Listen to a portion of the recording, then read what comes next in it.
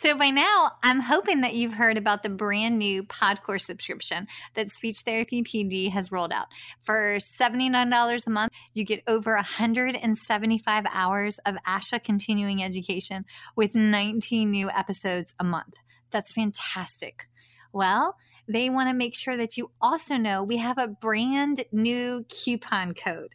So the coupon code is F as in first, B as in bite, followed by the number 20, FB20. And that brand new coupon code will give you $20 off the PodCourse subscription. So you get 175 hours of continuing ed plus an average of 19 new hours a month, all for $59 a year. And we cover everything from early intervention to schools to adults to ethics. So be sure to type in F as in first, B as in bite, and then the number's 20.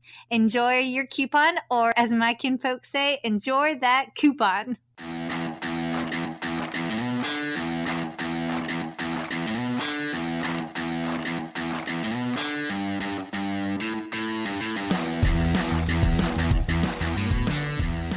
Hi, folks, and welcome to First Bite, Fed, Fun, and Functional, a speech therapy podcast sponsored by SpeechTherapyPD.com.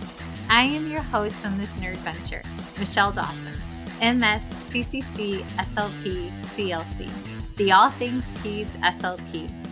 I am a colleague in the trenches of home health early intervention right there with you. I run my own private practice, Heartwood Speech Therapy, here in Coletown, South Carolina. And I guest lecture nationwide on best practices for early intervention for the medically complex and fragile child.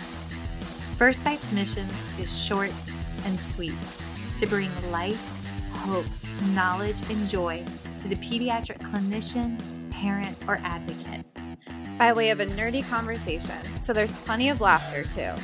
In this podcast, we cover everything from AAC to breastfeeding, ethics on how to run a private practice, pediatric dysphagia to clinical supervision, and all other topics in the world of pediatric speech pathology.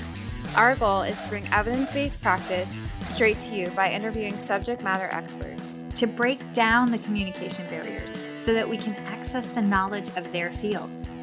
Or, as a close friend says, to build the bridge. By bringing other professionals and experts in our field together, we hope to spark advocacy, joy, and passion for continuing to grow and advance care for our little ones. Every fourth episode, I join in. I'm Erin Forward, MSP, CCC, SLP, the Yankee by way of Rochester, New York transplant who actually inspired this journey. I bring a different perspective, that of a newish clinician with experience in early intervention, pediatric acute care, and nonprofit pediatric outpatient settings. So sit back, relax, and watch out for all our squirrels and enjoy this geeky gig brought to you by SpeechTherapyPD.com.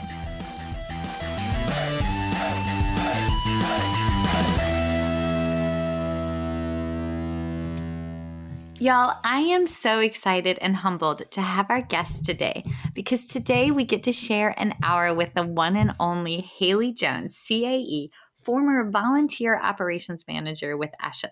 And y'all, she is also a cat person, and I will openly admit I live vicariously through her social media feed because as much as I love cats, that's how allergic my husband is, and I do love him a wee bit more. Okay, all right, so this is the part where I get to share the backstory. Y'all, I first met Haley several years ago when I was contemplating applying for the ASHA Leadership Development Program. However, I was gripped by fears of inadequacies. I didn't attend a top 10 college or university. I went to good schools, but it took me a while to get there because I'm the oldest of 5. Money has always been budgeted. And y'all, I really enjoyed my high school experience. So my grades were a little bit squishy, iffy, but community college was where I started. There it was. And I'm proud to say that because like millions of us out there, it was the perfect choice for me and my family. But I was fearful to apply to this major program because I felt and sort of still do feel like I don't belong at the table with those who come from a lot. So I called ASHA and I was introduced to Haley, and she made me feel comfortable and confident through a series of 15-minute phone conversations that I honest to goodness don't even remember. Don't know if you remember that we had those, but we did. And dear friend, it literally changed my life. That program taught me so much and shaped me to seek out stakeholders in all aspects of my professional and personal walk. And it taught me the importance of seeking out diversity and cultural competency training. Because I only know the culture that I grew up in. And there is so much more beauty in the world in addition to the hills of my youth. But I had to be brave and I had to seek it out. And let me phrase this slightly different. When you have a little one who has a new disorder or a diagnosis that you've never heard of, before you write your treatment plan, don't you seek out details on the etiology? That way you can develop that competent plan of care? Exactly. So when we work with a family from a different culture, shouldn't we seek out information on how to collaborate with them to the best of our ability? What about when you have a new colleague from a different culture and they ask off for a holiday that you've never heard about? Wouldn't it be amazing to learn about that culture and send warm wishes their way? All right, so this is a super long intro, but it's important to understand that we need to have these conversations, this education, this collaboration, and it must come from leadership because a strong leader will guide their allied health team with grace, with kindness, with passion, and with cultural competency. And Haley is that leader, and she is here to teach us how to lead. So, Haley, hello, sweet friend. How is the new kid? Friend. He's wonderful. His full name is Teddy Graham Jones, but all the men in my family go by middle names, so he goes by Graham. I love that. He'll actually be a year old in March. I adopted him in July, about a month and some change after my 12-year-old Tuxedo Brody passed. So if it hadn't been for quarantine, I don't know if I would have gotten another one so quickly, but I say to him all the time, he's the perfect fit. And he's impossibly cute. And everyone, I feel a sense of pride when we go to the vet and they look at him and they're like, oh my God, you are so adorable. And I'm like, thanks. I had nothing to do with it, but for whatever reason, I feel a sense of pride with it. Oh my God. I love it. When you were, okay, so folks, when Christmas happened and the Christmas tree was up, I was like devouring the tree. I was like, yes. I mean, my favorite Christmas memory with Chewbacca is one day it's the South, right? Like we don't get snow. It was like humid and muggy and pouring rain out. And Chewie looked at the front door and was like, nope. He looked at the side door. He's like, nope. He looked at me, looked at the Christmas tree, looked at me. And I swear on my life, that dog smiled at me. And then he took a whiz all over our fake Christmas tree. And Bear and Goose comes running in. He goes, oh no, baby Jesus. Because baby Jesus was underneath. And I was like, oh God. Yes. Cultural competency 101. Chewbacca should not pee on the tree of baby Jesus. There we go. That's a great intro. We are rocking this. Mischievous pets and diversity. Yeah. Oh my stars. Okay. Well, y'all, seriously, when I first met Haley, I was so nervous to apply for that program. And so I called Asha. I literally have them on speed dial and, well, not speed dial, but like they're saved to my phone. And so I called him up and was like, I'm looking in this program and I don't know if I can commit a year. I mean, the babies were little, right? Like I don't even think Bear was 2 what yet. year was that? That was 2017. So oh yeah, okay. Yeah, Bear was 2. Who in their right mind thinks that they can do a year-long program with a 2-year-old and a 4-year-old? I mean, that's absurd, but I did. And so but I called you and I was so afraid to even apply. And you were just so calm and you talked about the program with such confidence that it would make me better, that it would propel our future forward, that it was like, I need this. And it was amazing. And I made lifelong friends through it too. So that was awesome. But you've done this for multiple associations. So can you talk to us about like, how did you get into like associations and the work that you do? Well, so as far as associations, I feel like most of us who work in associations didn't graduate from college with that intent. I needed a job and I couldn't find one right away. And I was a college athlete. And so my backup was working the basketball camp circuit in DC until I found, and I was interviewing while that was going on, until I could find a job, and I just wasn't finding the right fit. And it was so long ago, I don't want to age myself, but it was a long time ago, and someone told me to contact a woman who had her own temp agency. And I did, and she had a position at an association in Old Town Alexandria. So I did attempt to hire position there for, I think the intent was just for a few weeks to see how it went. After about 3 or 4 days, they were like, we want her to stay on board full time. And I bounced around to associations after that. Where ASHA was the longest I was at. I was there for almost 8 years. But I had started in,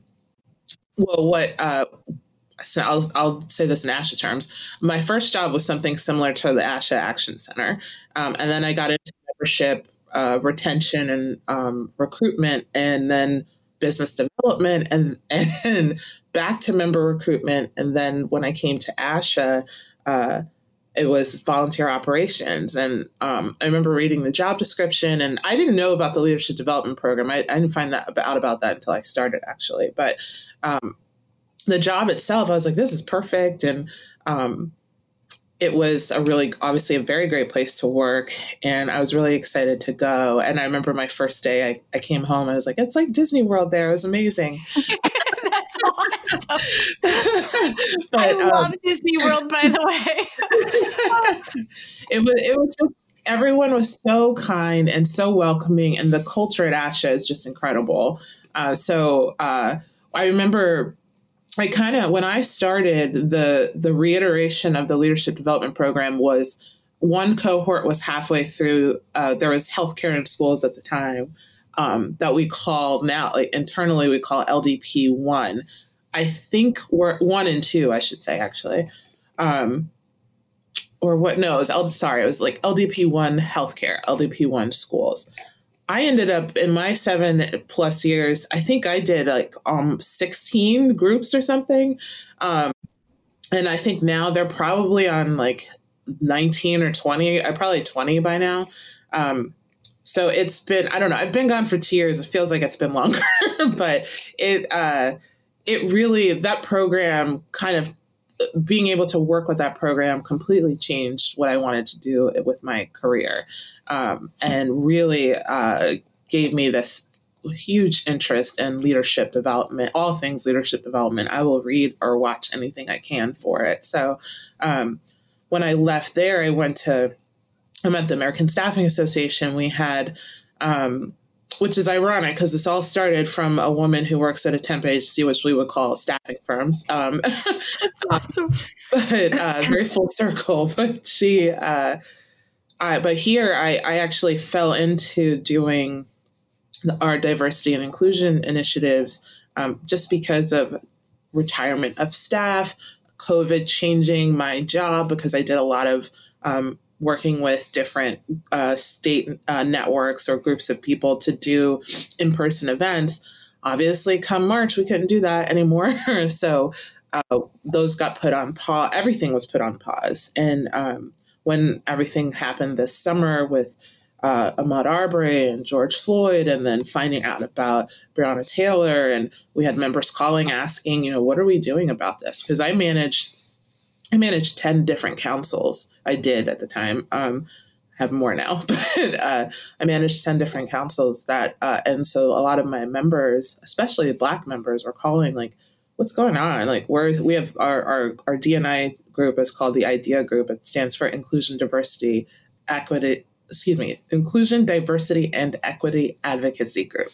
And we did a lot. They've been in existence for about 7 years, but a lot of what they were doing was more on the kind of trying to recruit people or talking about supplier diversity, but not outward facing, talking about racial injustice. And this was the time for them to put their foot down and say, and do something. So the person who originally managed them had retired, and there was an interim person, but she was bogged down with stuff because this technically was not her workload. She inherited it until a replacement came along, and when we brought we're in my team is member engagement, so we're kind of all over the place with programming, and we you hear a lot. Probably we hear the most from members based on the work that we do and the amount of virtual networking that we have, and this woman said, I know this is important, but I don't have the bandwidth and I don't know who does. And we're on Zoom, and I slowly raised my hand into my little Zoom box, and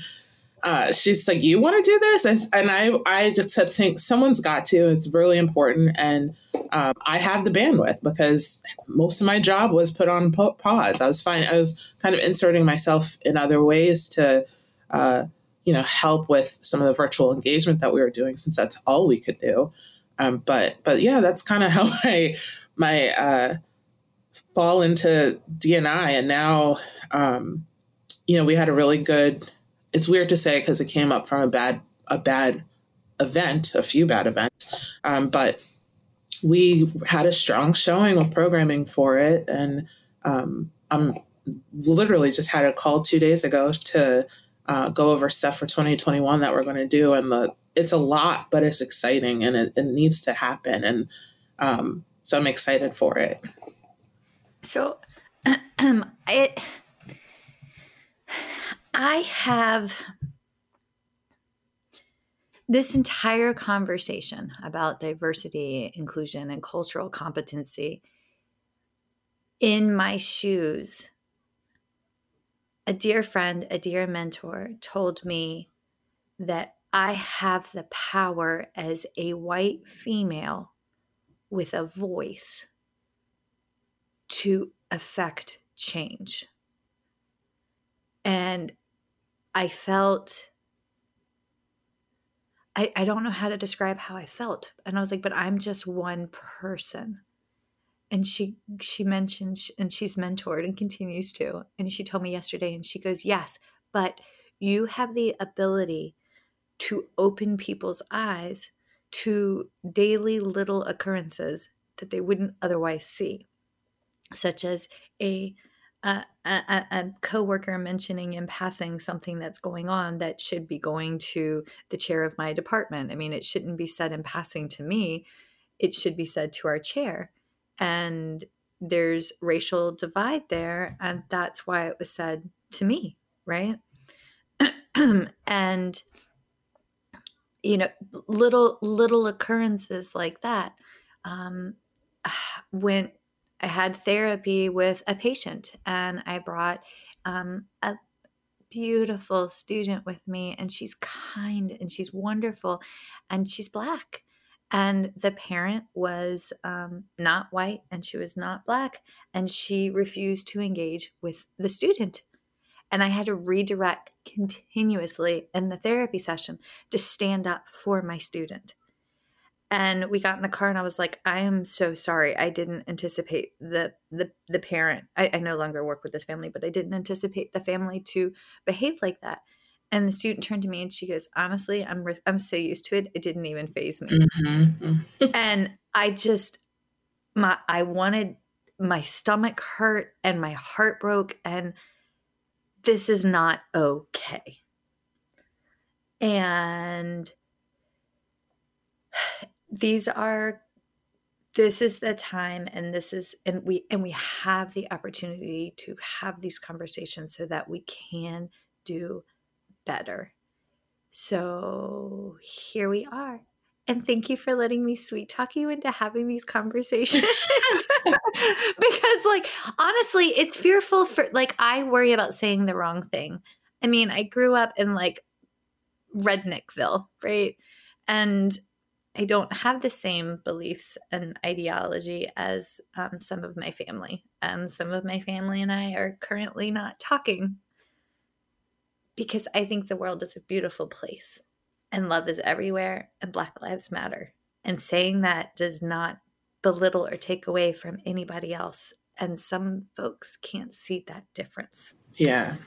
And that's hard. So before I start crying about that, because I mean, I love my family. I just, things are different. This is okay. Okay. So if folks want to get started on this, I worry about one, using the wrong terms. And that's just, I mean, I don't know if what I'm supposed to say. Even when I go to describe an individual, I worry about causing offense. And also I'm an empath and have like anxiety. So there's also that, like, full disclosure. But when we go to look at setting up a diversity and inclusion team, or we're considering this, what are our top factors? And I know this particular industry is 90% white females. So how do we go about doing this effectively and without causing offense? Well, so that's something that actually we try to, I'm actually working on programming for this for our members as well. But so I'll explain how we went about this internally, because we actually set up an internal group. We felt that there was a need for one. And this honestly opened the door, everything that was going on opened the door to have some pretty frank conversations with our senior management. I had several conversations with my CEO and COO about it, because I don't know, it was weird this year. It's like, oh, we can actually talk about this now, honestly, without being punished for it. Not to say that we would have been, but there's just that fear. But one thing that we talk about a lot is, for one, just educating yourselves. I'm by no means am I an expert. I'm still learning a lot, especially where, in staffing, I joke that the staffing industry is a lot like the association industry, where there's literally an association for everything, and there's literally a staffing firm for any job you can think of. But that being said, they also staff all different kinds of people. So to just keep in mind that, like, diversity is not just about race; it's about physical abilities. It could, sexual orientation or preference or whatever it is. Like, one thing that I'm working on now is a lot and I'm learning a lot. We have a partnership with ODEP, which is the Office of Disability Employment Policy. And there are so many branches of ODEP and different things that people just don't think about. I didn't know that was an entity. Yes, it is. And I admittedly, I don't think I knew that before 2020. And just the different, they have all these different organizations within themselves to help people with disabilities, or even like learning deficiencies or whatever it is. Like Goodwill's another one too who does that, which I did not know, because I think we mostly all know Goodwill for dropping off like items to donate. But I'm sorry, I'm laughing because we cleaned out my attic for the first time since we moved into our house. And when I pulled up to the Goodwill, the lady looked at me like I was crazy because my SUV was so full, I barely fit in it to drive over there. And she was like, are you moving? And I was like, well, no, we moved 3 times in like 9 months, and then we had babies. And so we finally got around to this. Sorry. Oh, yeah. It was so much crap. Oh, my God. I'm a clean hoarder, I promise. Okay, continue. Okay, so with our internal group, really what ended up happening was there was a group of us that wrote a letter saying, these are things that we think need to be addressed, and we'd like to create a diversity team of staff members to do this.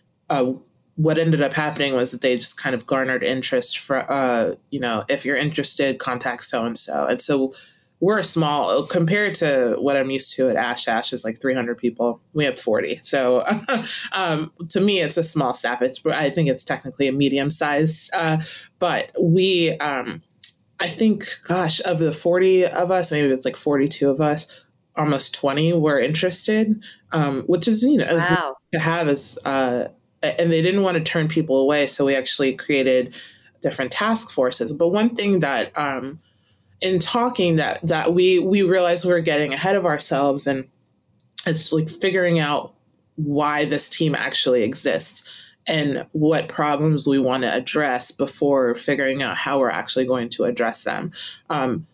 Everyone was coming up originally with like from the gate with ideas on how to address what was going on and like we can do this, that, and the other, but not talking about, well, what's the problem we need to fix first. And so coming up with a problem statement was interesting because it's harder than it seems. All this, you see examples of things that are going on, or but to actually sit down and not consolidate it, but to really like focus on what the effort needs to be for the greater good of everyone. It was actually a little bit more difficult than I thought it was going to be.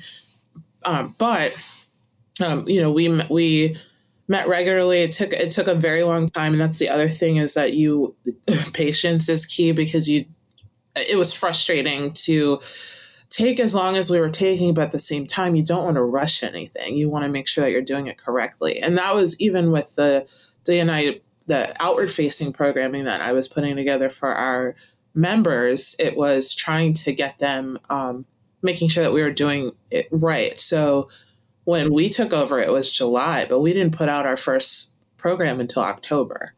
And that's just because of the amount of work that went on behind the scenes to make sure that it was good, to get speakers, the right speakers, and make sure that it was just done correctly. That right there, I have found, might be the most important bit of advice for all things. Y'all, we rush. As a society, we rush. We rush to judgment. We rush to action. We rush with our responses. Literally take that extra breath. Yeah, definitely. And then work through this, because we have to do this right. And yeah. No, there's so much I want to say that I don't know how to say it the correct way. So I'm just going to be quiet. Well, and let me say with that too, it's okay to make a mistake if you say the wrong thing. I have a friend who felt like, well, she was saying the wrong thing and she kept getting corrected, and we weren't correcting her in an aggressive or abrasive way. It was just, I think she was frustrated because she was getting corrected, because she didn't understand why what she was saying was wrong. And then it went immediately from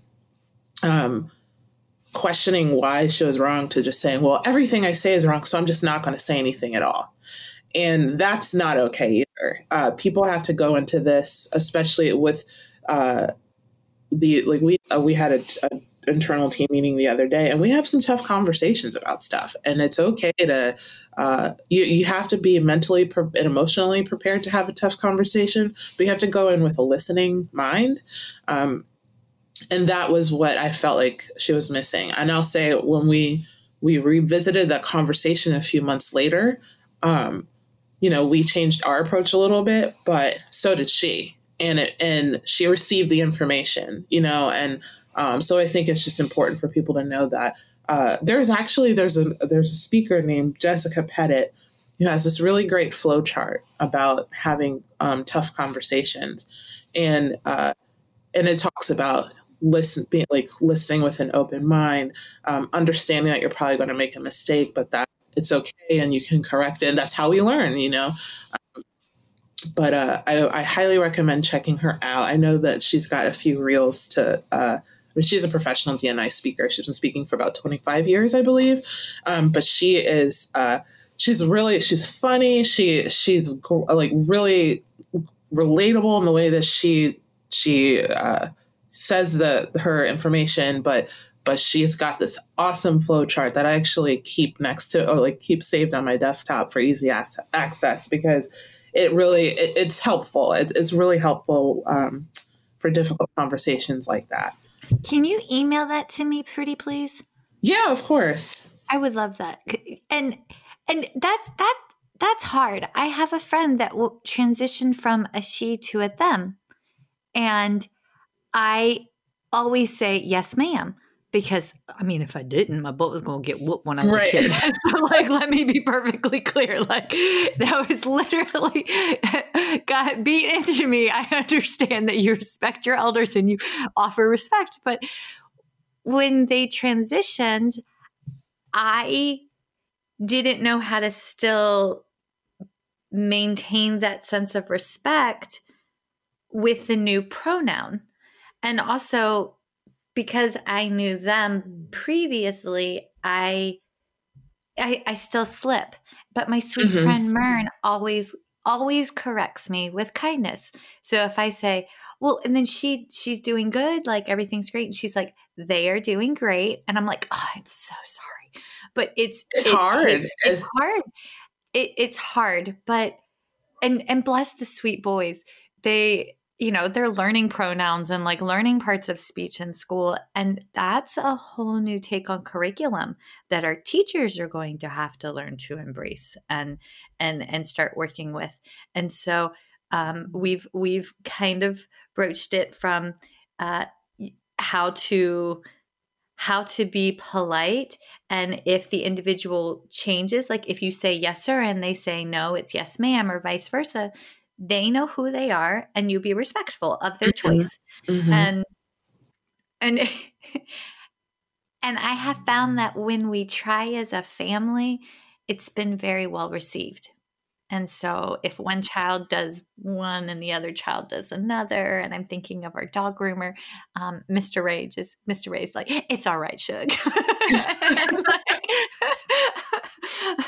Also, I need to call Mr. Ray because dog needs to get done. And Mr. Ray gives her dyes her paws pink. Oh my gosh. It's great.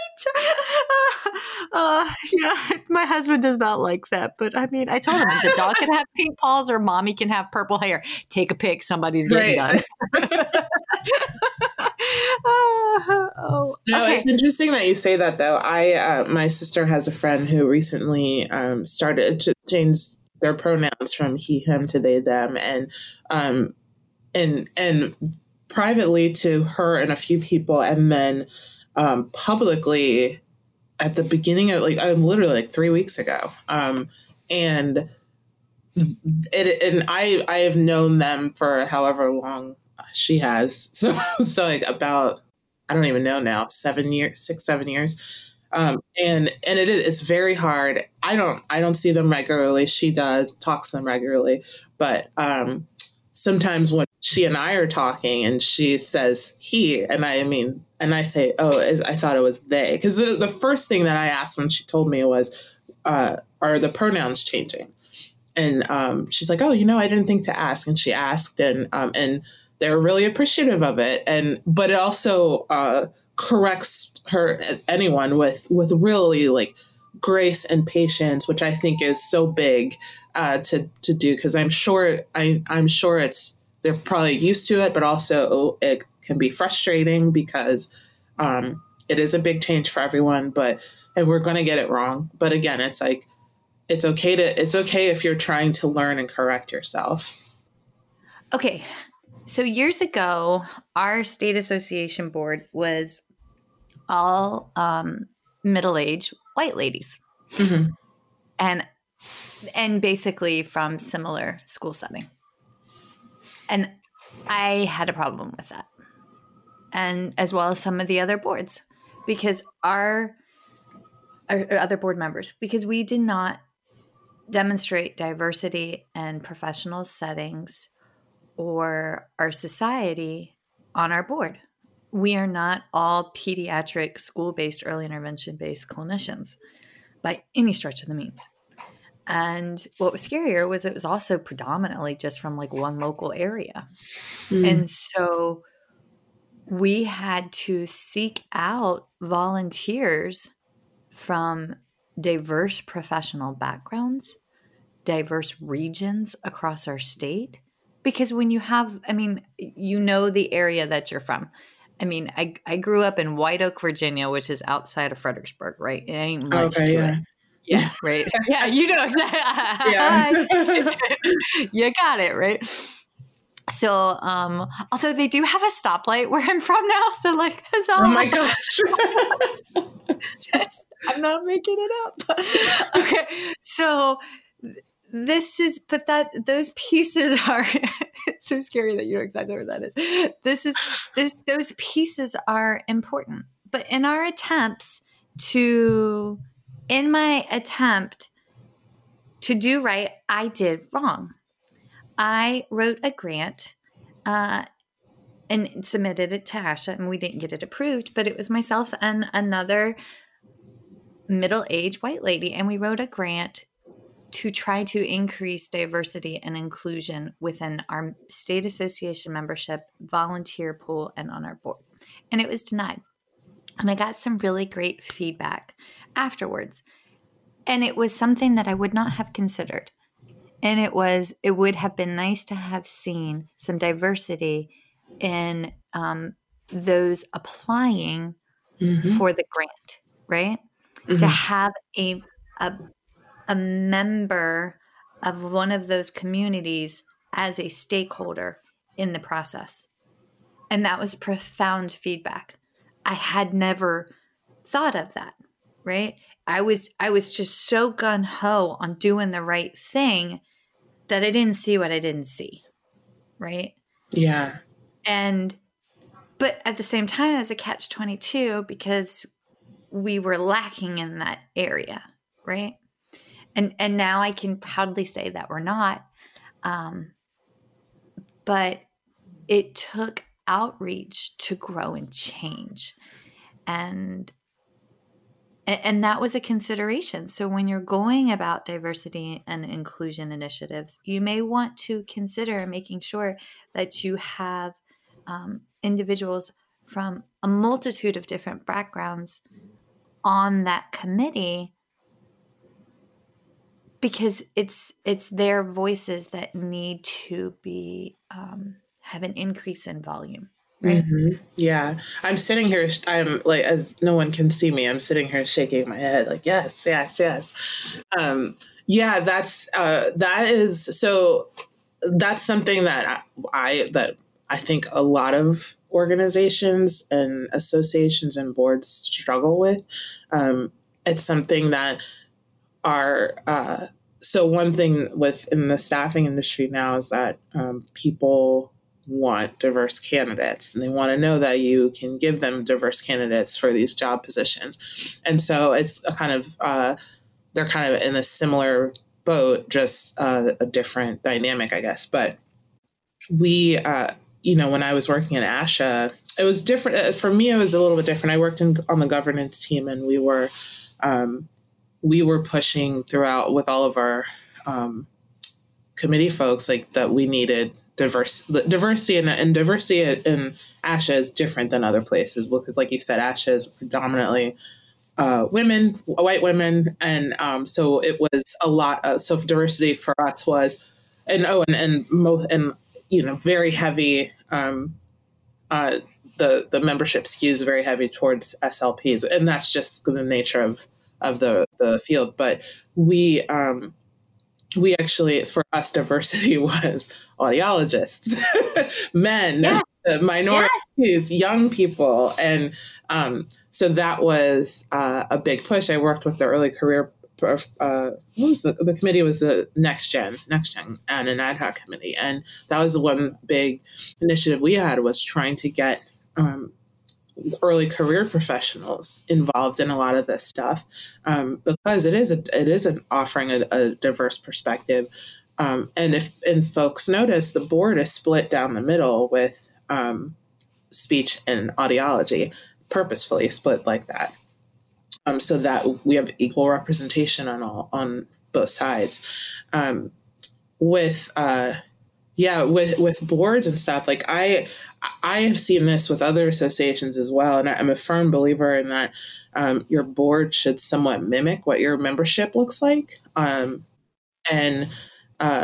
worked places where it doesn't at all. It is mostly white men or and handpicked minorities sometimes, and it's obvious when that happens. And one thing that we've been trying to get across with our members is, that's great that you want to seek out diverse candidates. They're all out there, and it's not hard to find them, but you have to meet them where they are.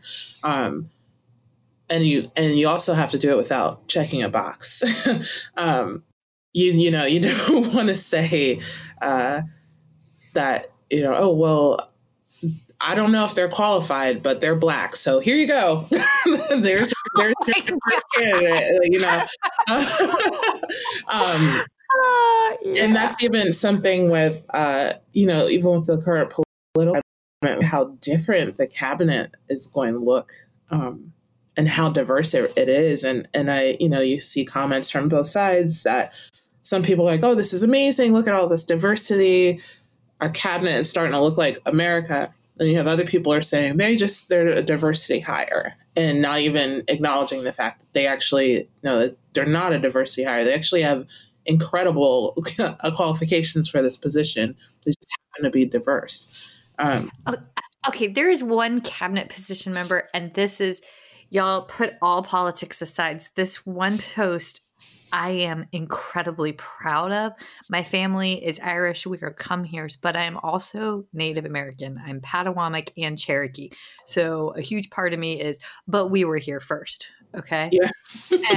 And so, but nobody sees that because you know what? I am super pasty white girl and I burn if the sun looks at me. Okay. So, and my poor kids do too. And so we have more suntan lotion. It's January, February, and I'm going to put suntan lotion on my kids. But the cabinet for the Homeland Interior Department, I'm butchering it. She is from Native American background. Oh, yes. Oh, I just got goosebumps when you said that. I know who you're talking about. Yeah. And that was validation for my soul that we matter, because those were my people that were forced across the country. Those were my people that were displaced. That's part of me too. And to have someone that has a voice to stand up for us. I have goosebumps and I'm crying again. That is so powerful because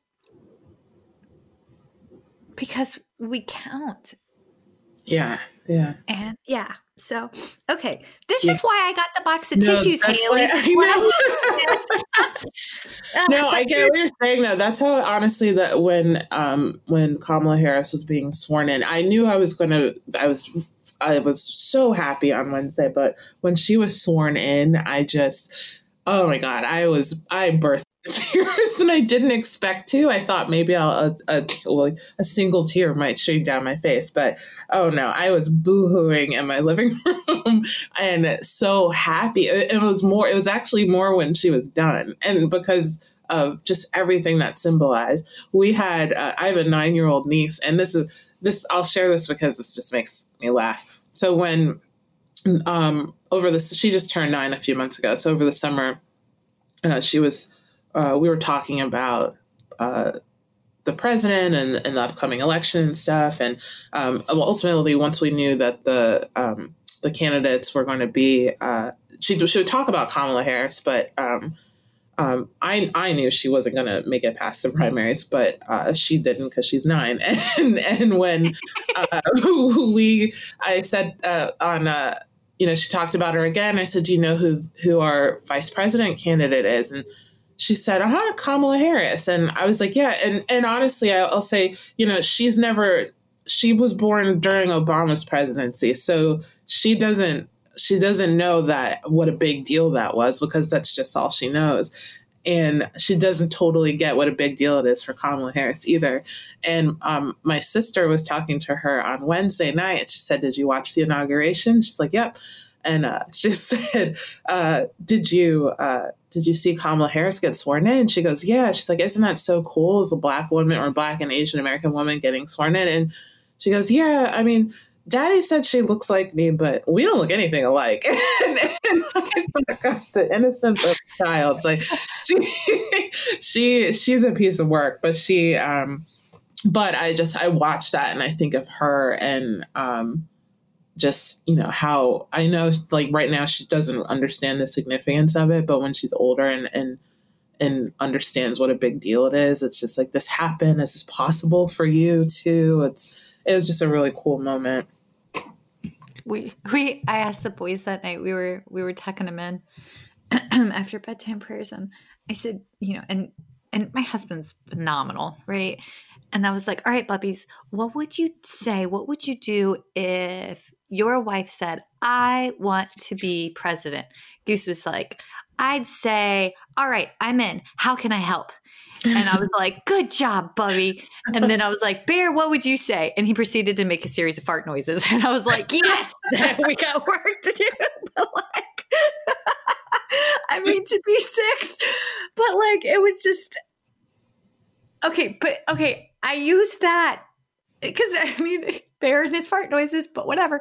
That to me, I say I as if I'm solo parenting here, but like I have an amazing husband and he's an amazing daddy. We are responsible for raising white males.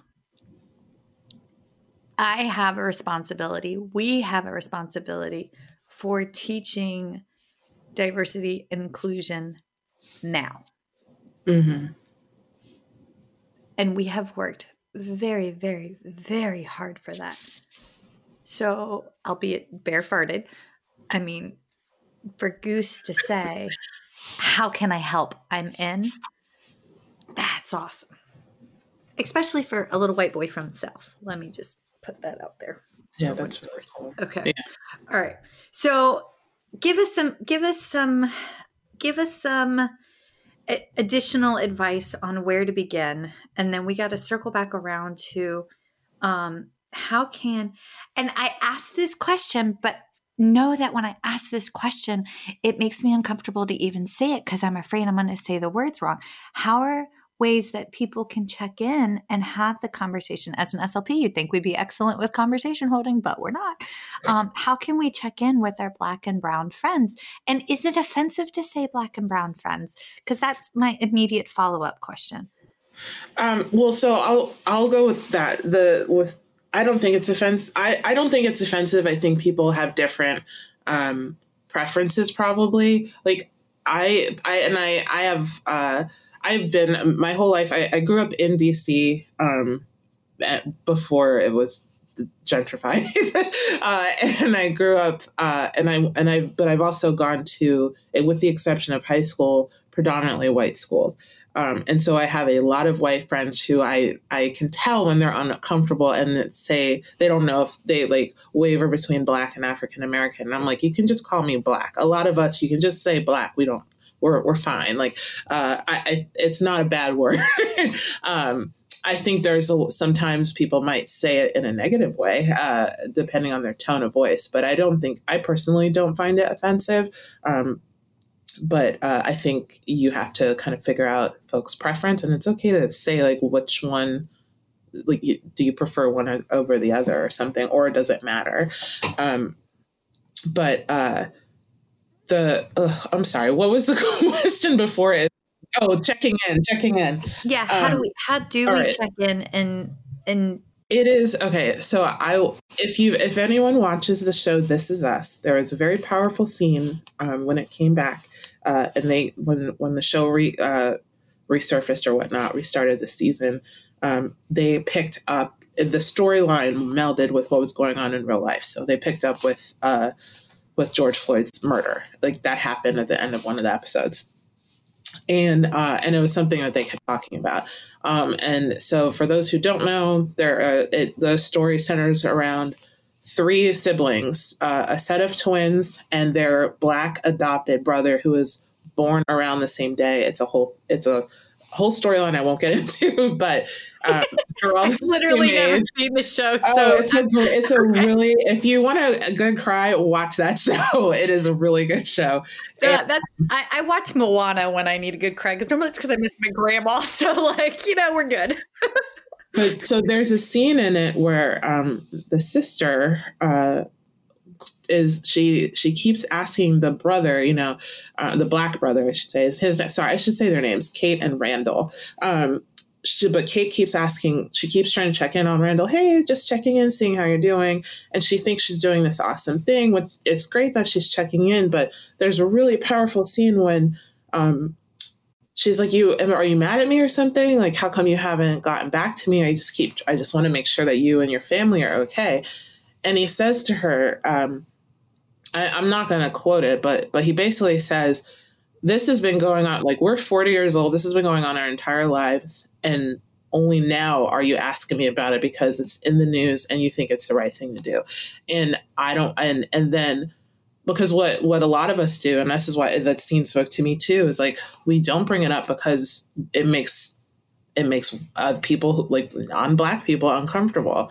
And we're like, well, instead of making them uncomfortable, I'm just not going to talk about it. I have a lot of my friends are white and I don't talk about it with them because when all the rioting was going on, one of my friends, actually, her husband has a restaurant, and her restaurant was looted. I don't condone that by any means, but they were complaining about that, and which I get, but because they're innocent in what was going on, but not able to see the other side of it. So I was in this really awkward position where I'm like, well, I know why people are angry, and I don't agree with looting, and I know that there were agitators or whatever, but she and I ended up having a real conversation about it. And she's like, you never talked to us about this. I was like, I know, because you guys, you don't talk to me about it. You don't ask me anything.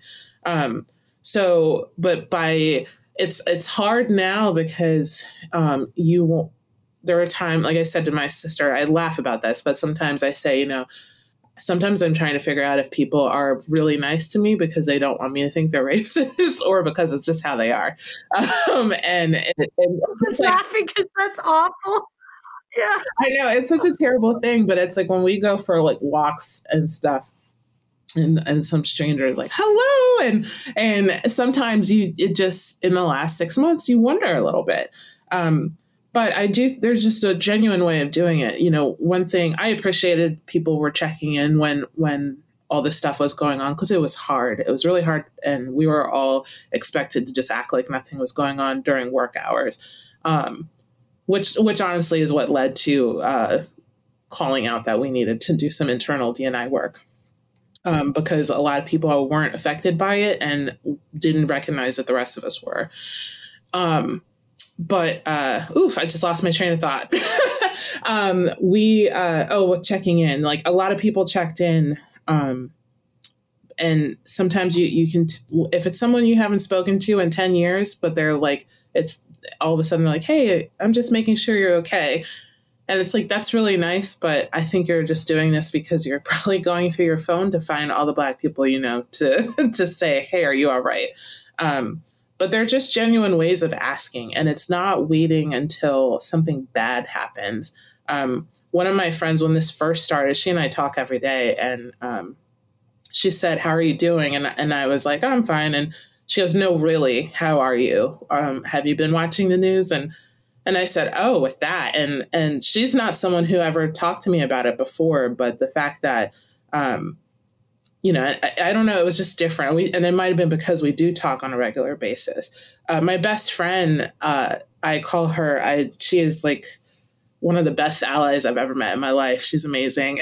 And she's got a 4-year-old who will ask if I'm okay, and who's Black Lives Matter, and learned something at school last week and she said, I think they learned about like matter for like as far as science goes, but then we learned about matter, but like not like Black Lives Matter, like that's different. That is so innocent and sweet. Yeah, Yes. I mean, she's amazing, and my friend Kat she's a teacher and just like brings her kid out to marches. As similar what you were talking about with your family earlier. She's in a similar boat with hers. They're out in Minnesota, and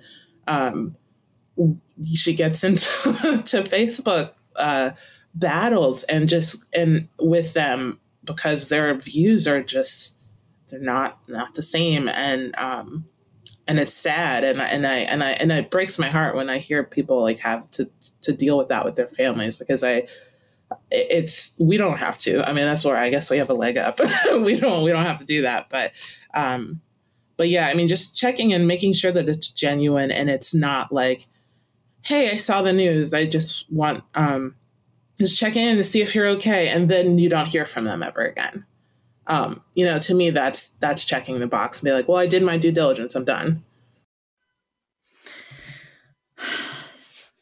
This is, I have a very dear friend that her and I have talked numerous times throughout this, and her little girl is a little bit younger than our boys, and while we have had the conversations about this, we've also had conversations about how do we speak to our children about it. Bear, bless him, Bear loves the ladies at kindergarten. And he's down to one girlfriend because he says ladies are just too much. But a couple years, he had 6. Haley, he had 6 girlfriends. Oh my goodness. And he goes, this is my girlfriend for art class, and this is my girlfriend for recess. And I'm like, you're going to have a lot of divorce attorney fees in your future. I had a divorce attorney. One of my good friends is one. To send him up to Virginia when it's time. Oh, God help me with that child. But when he was 3, he was telling me about my one true love, because he was in artic therapy and he could not do an L or an R to save his life. And it took me forever to understand what he was saying. And because I couldn't understand how he was saying the little girl's name because he was in artic therapy, right? And he would describe her, and he goes, I cannot even begin to describe his phonological patterns, but basically her hair made music. That was how he described her. And it took me forever to figure out she had braids with little beads at the end. And when she flipped her hair, the beads clinked and it made music. And he loved her. And so I called my, not just because her hair made music, but they also sat together on the bus for field trips. And she would share the blocks with him, and the other girls in the class did not know how to share blocks. So, sharing is key. Yeah. And so I called my girlfriend and we had the conversation. I was like, we as a white female, I went to the extreme of not wanting to use color adjectives to describe people because I was so afraid of causing offense. And my girlfriend was like, Michelle, it's okay to say the cute little black girl with braids. And I was like, but are you sure? And she goes, woman, listen to me. And I was like, yes, ma'am. But I was so afraid to teach my children those adjectives. And I know this is about professional diversity and inclusion, but that also trickles over into home. And that was, yes. Also, he does not go to that school anymore. And I always wonder, if he will ever come across his one true love ever again. She was so stinking cute. And I also really, really liked her mom. She was really cool. She was an artist. I like artists. I think that's fabulous. Okay. All right. So to steer us back to program development, we've talked about it. We've talked about getting stakeholders from members of those communities on it to take time, to take patience. You mentioned the importance of writing a incredibly strong mission statement. And then here's what I want to know. What happens when you get pushback? What happens if you're going through development of a diversity and inclusion program and you get pushback from folks that what do we do then? Yeah, that's hard.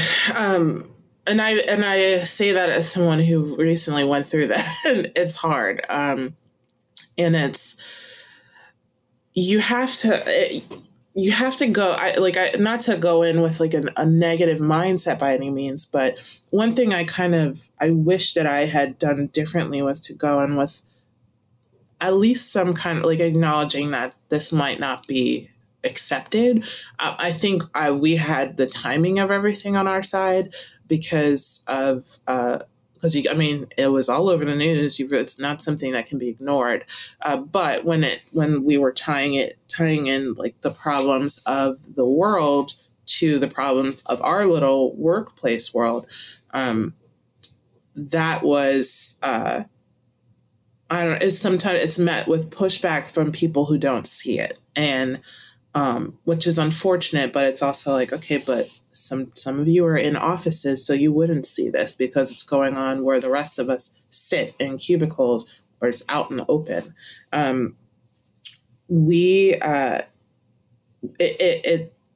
This sounds so cliche, but it's like that. I think it's a Churchill quote, but it's like, when you're going through hell, just keep going.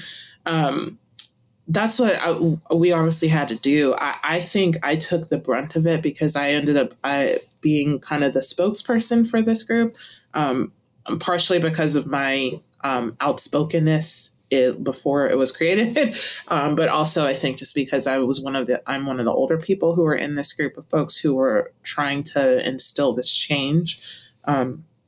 So it got frustrating, and to top it off, like doing the external D&I stuff. I was just talking about this the other day. It was like, there were times where I was having 4 to 5 meetings a day about racism.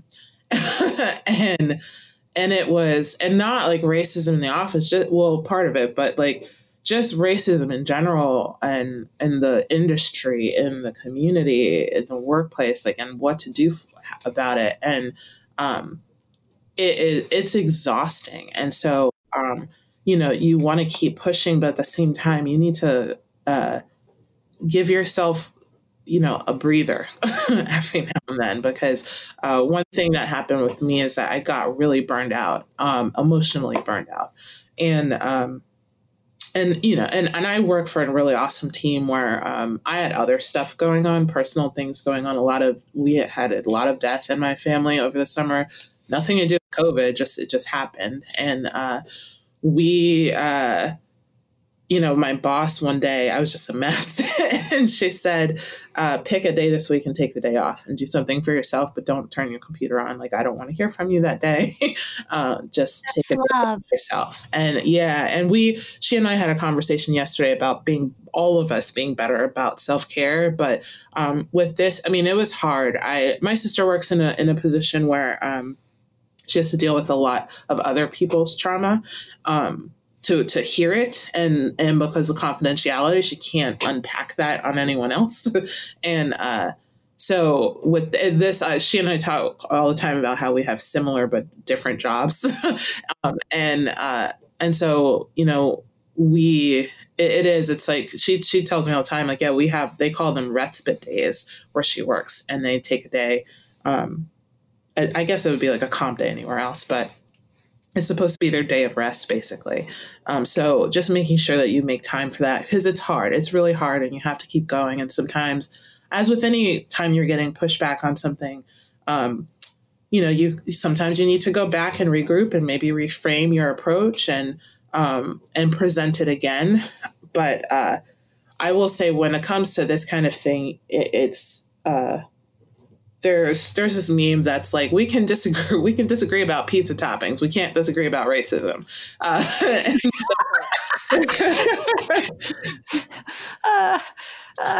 But it's frustrating, I will say that. But yeah, I feel like that's, I don't know, this time around, I will say it felt different with everything that happened in March, May, and June. So I pray that it is. I really do.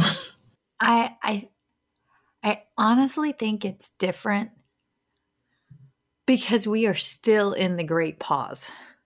Mm-hmm. And folks have time to reassess where they sit, where they stand, and how they can move and choose to move. Because yes, it's still a rat race out there, but it's not the pace that it was. We are still not running pre-COVID rat race levels, right? And also,